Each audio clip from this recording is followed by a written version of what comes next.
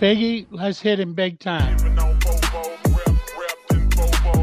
Houston, let's get in the loop. Oh, the jokes are coming fast and furious every time y'all talk about this guy. With Landry Locker. Landry, I mean, you're going to be in midday forever now. And John Lopez. On occasion, Lopez makes a statement that's so ludicrous, it makes me pick my phone up and call you guys. You're in the loop on Houston's sports leader. Your champ, 610.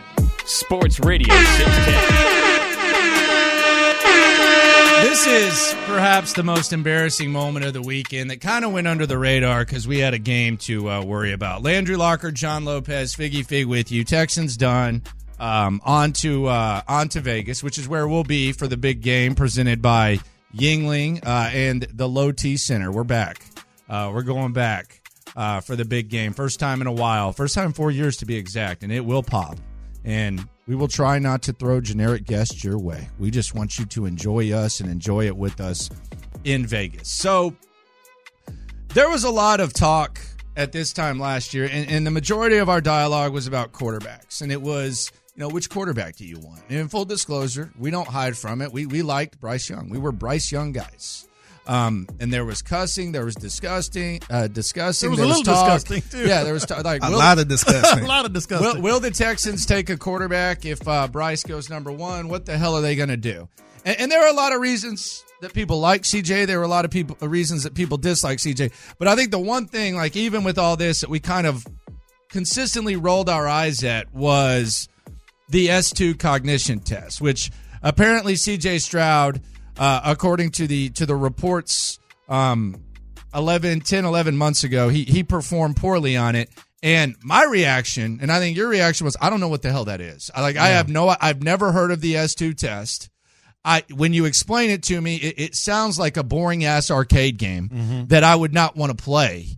So I don't know what the hell it was. I had no idea. And obviously, the Texans, who did as much research as possible on CJ Stroud, they didn't give a damn about it either.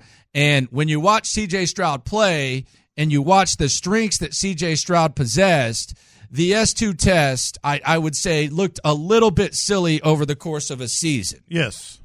Then we have this on Saturday morning, a report from the Wall Street Journal, and this is the morning of the Texans game. This is after 4 months and about a half a year after the report came out that CJ Stroud had failed the S2 test or performed poorly at it. This is the quote from a story in the Wall Street Journal. In the wake of Stroud's play this year, the S2 cognition test has been ridiculed for whiffing on the best quarterback prospect to enter the NFL in years. That is unsurprisingly aggravating to the performance of the evaluation company's two founders, a pair of cognitive neuroscientists named Brandon Alley and Scott Wiley. They say that Stroud's result should have never been leaked, and that as soon as his score came in, it was flagged as potentially invalid and an unreliable result. Out of the nearly 1,000 NFL prospects that take the S2 every year, a dozen or two get flagged by the company for producing an unreliable result. That could be because the player was clearly distracted while taking the exam or tired from the various demands placed on players during the pre-draft process. Stroud's score was one to receive such a marking, the S2 says. All right. Hit the slime off before we get into this. Oh, no. This sounds like a slime ball nomination. Slime me. Spoiler alert, they're going to win this. Yeah. This is going to be the first time. I won't even try to build it up. Unless someone kills someone the next 3 days, they're going to win the slime can't off even on overtake Friday. this one. No. And yesterday I brought this up, I think during Internet Going Nuts. And immediately when I saw it on Saturday, I was like, bull, you know what? Bull. Total bull. This is pathetic. Pathetic. This is chaos, It's man. sad. Yes, it's pathetic. It's sad. It's damaging. And you're going to hear some audio that is going to actually, kind of endorse that point. But here's the thing that's going to kill him. They said in that Wall Street Journal story, as soon as it was entered, it was flagged. In other words, they could have released this right after the combine. They could have said, "Hey, whoa. You know, the CJ Stroud thing, if it's reported, and it was ultimately reported, that one was flagged. It could be incorrect." So this is nothing more than chaos management. They are looking out for themselves. It's ridiculous.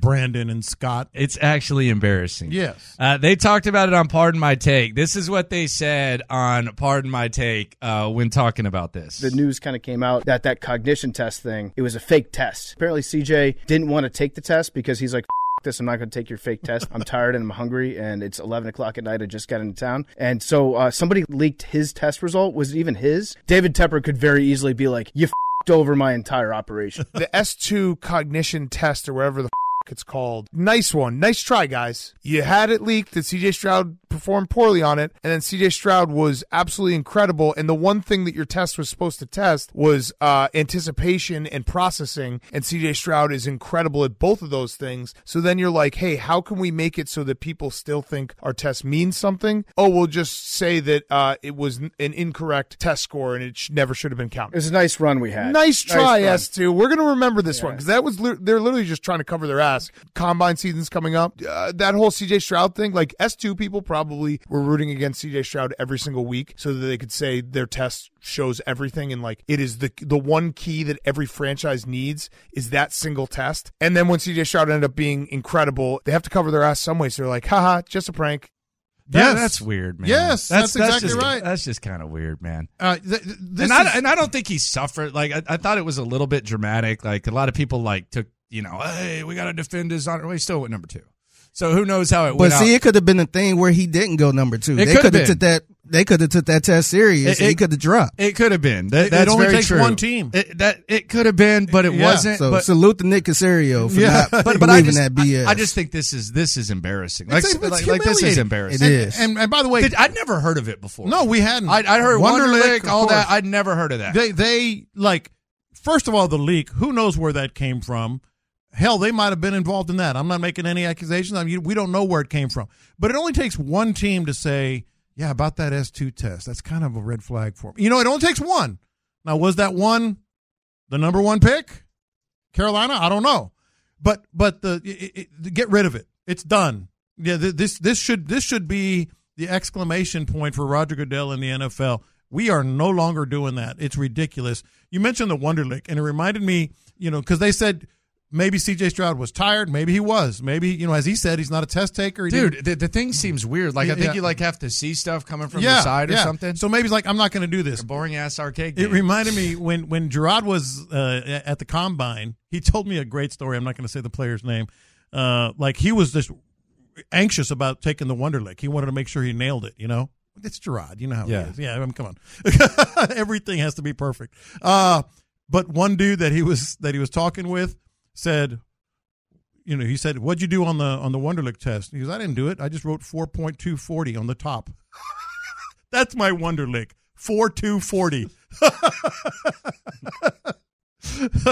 You want to know my Wonderlic? 4.2. That's it. True story. That was it, huh? That true story. Okay. Okay. I'll be honest, man. Like it's really, I'm going to get there eventually. I'm not to the point where a mock draft excites me. And I don't know if it's just because we've done it so much. Mm-hmm. Like after, I don't know, like after Thanksgiving, you just don't want any Thanksgiving food for a while. Yeah. And really you don't eat it but once a year. Yeah. So, yeah. But like the mock draft game, the coaching search game, all that, I just don't, I don't even find myself wanting to talk about it. We're going to have to get in the weeds eventually. No, we'll get it's a in the later weeds. pick. We'll get in the weeds, but I just think there's layers to this because now, like free agency, like in the last 3 years ish, even last year, like we weren't sitting here saying, "Wow, this year of free agency could really put the Texans over the top." But that's where they're at right now. Like we're almost looking past free agency because it's like you're signing 1 year guys. Especially 2 or 3 years ago, it's like these guys are going to suck. They're going to be guys that nobody else wants. Yeah. Now it kind of improved last year, and now it's to the point where you're going to be big players in free agency. You have a lot of money to spend. You have a front office who's finds players from different layers, from off the street to, the Dalton Schultzes and the Sheldon Rankins, to where now I'm like, man, let's talk free agency and then let's get to the draft. Yeah, make no mistake. Free agency could and should be more important than the draft this year. How many times did you hear me over the last couple of years say, these guys are just coming over here to cash one more check? Well, that's not the case anymore. You don't have these guys that are like, you know what, Texans want to pay me for one more year. I won't retire yet. Now, that's true. And now you have guys that are like going to be key pieces that are going to be here for 2 or 3 years, that want to be here for 2 or 3 years, that want to play with CJ Stroud or on the other side of the ball from CJ Stroud. Free agency absolutely could and should be more important. Coming up, I want to get into this Bobby Slowick situation because Bobby Slowick has a second interview this week, and he's going to conduct an in-person interview as well. And I don't know if John Lopez is seeing the light or if John Lopez is in denial, but it almost seems like he's ready to pack Bobby's bags for him. That's next.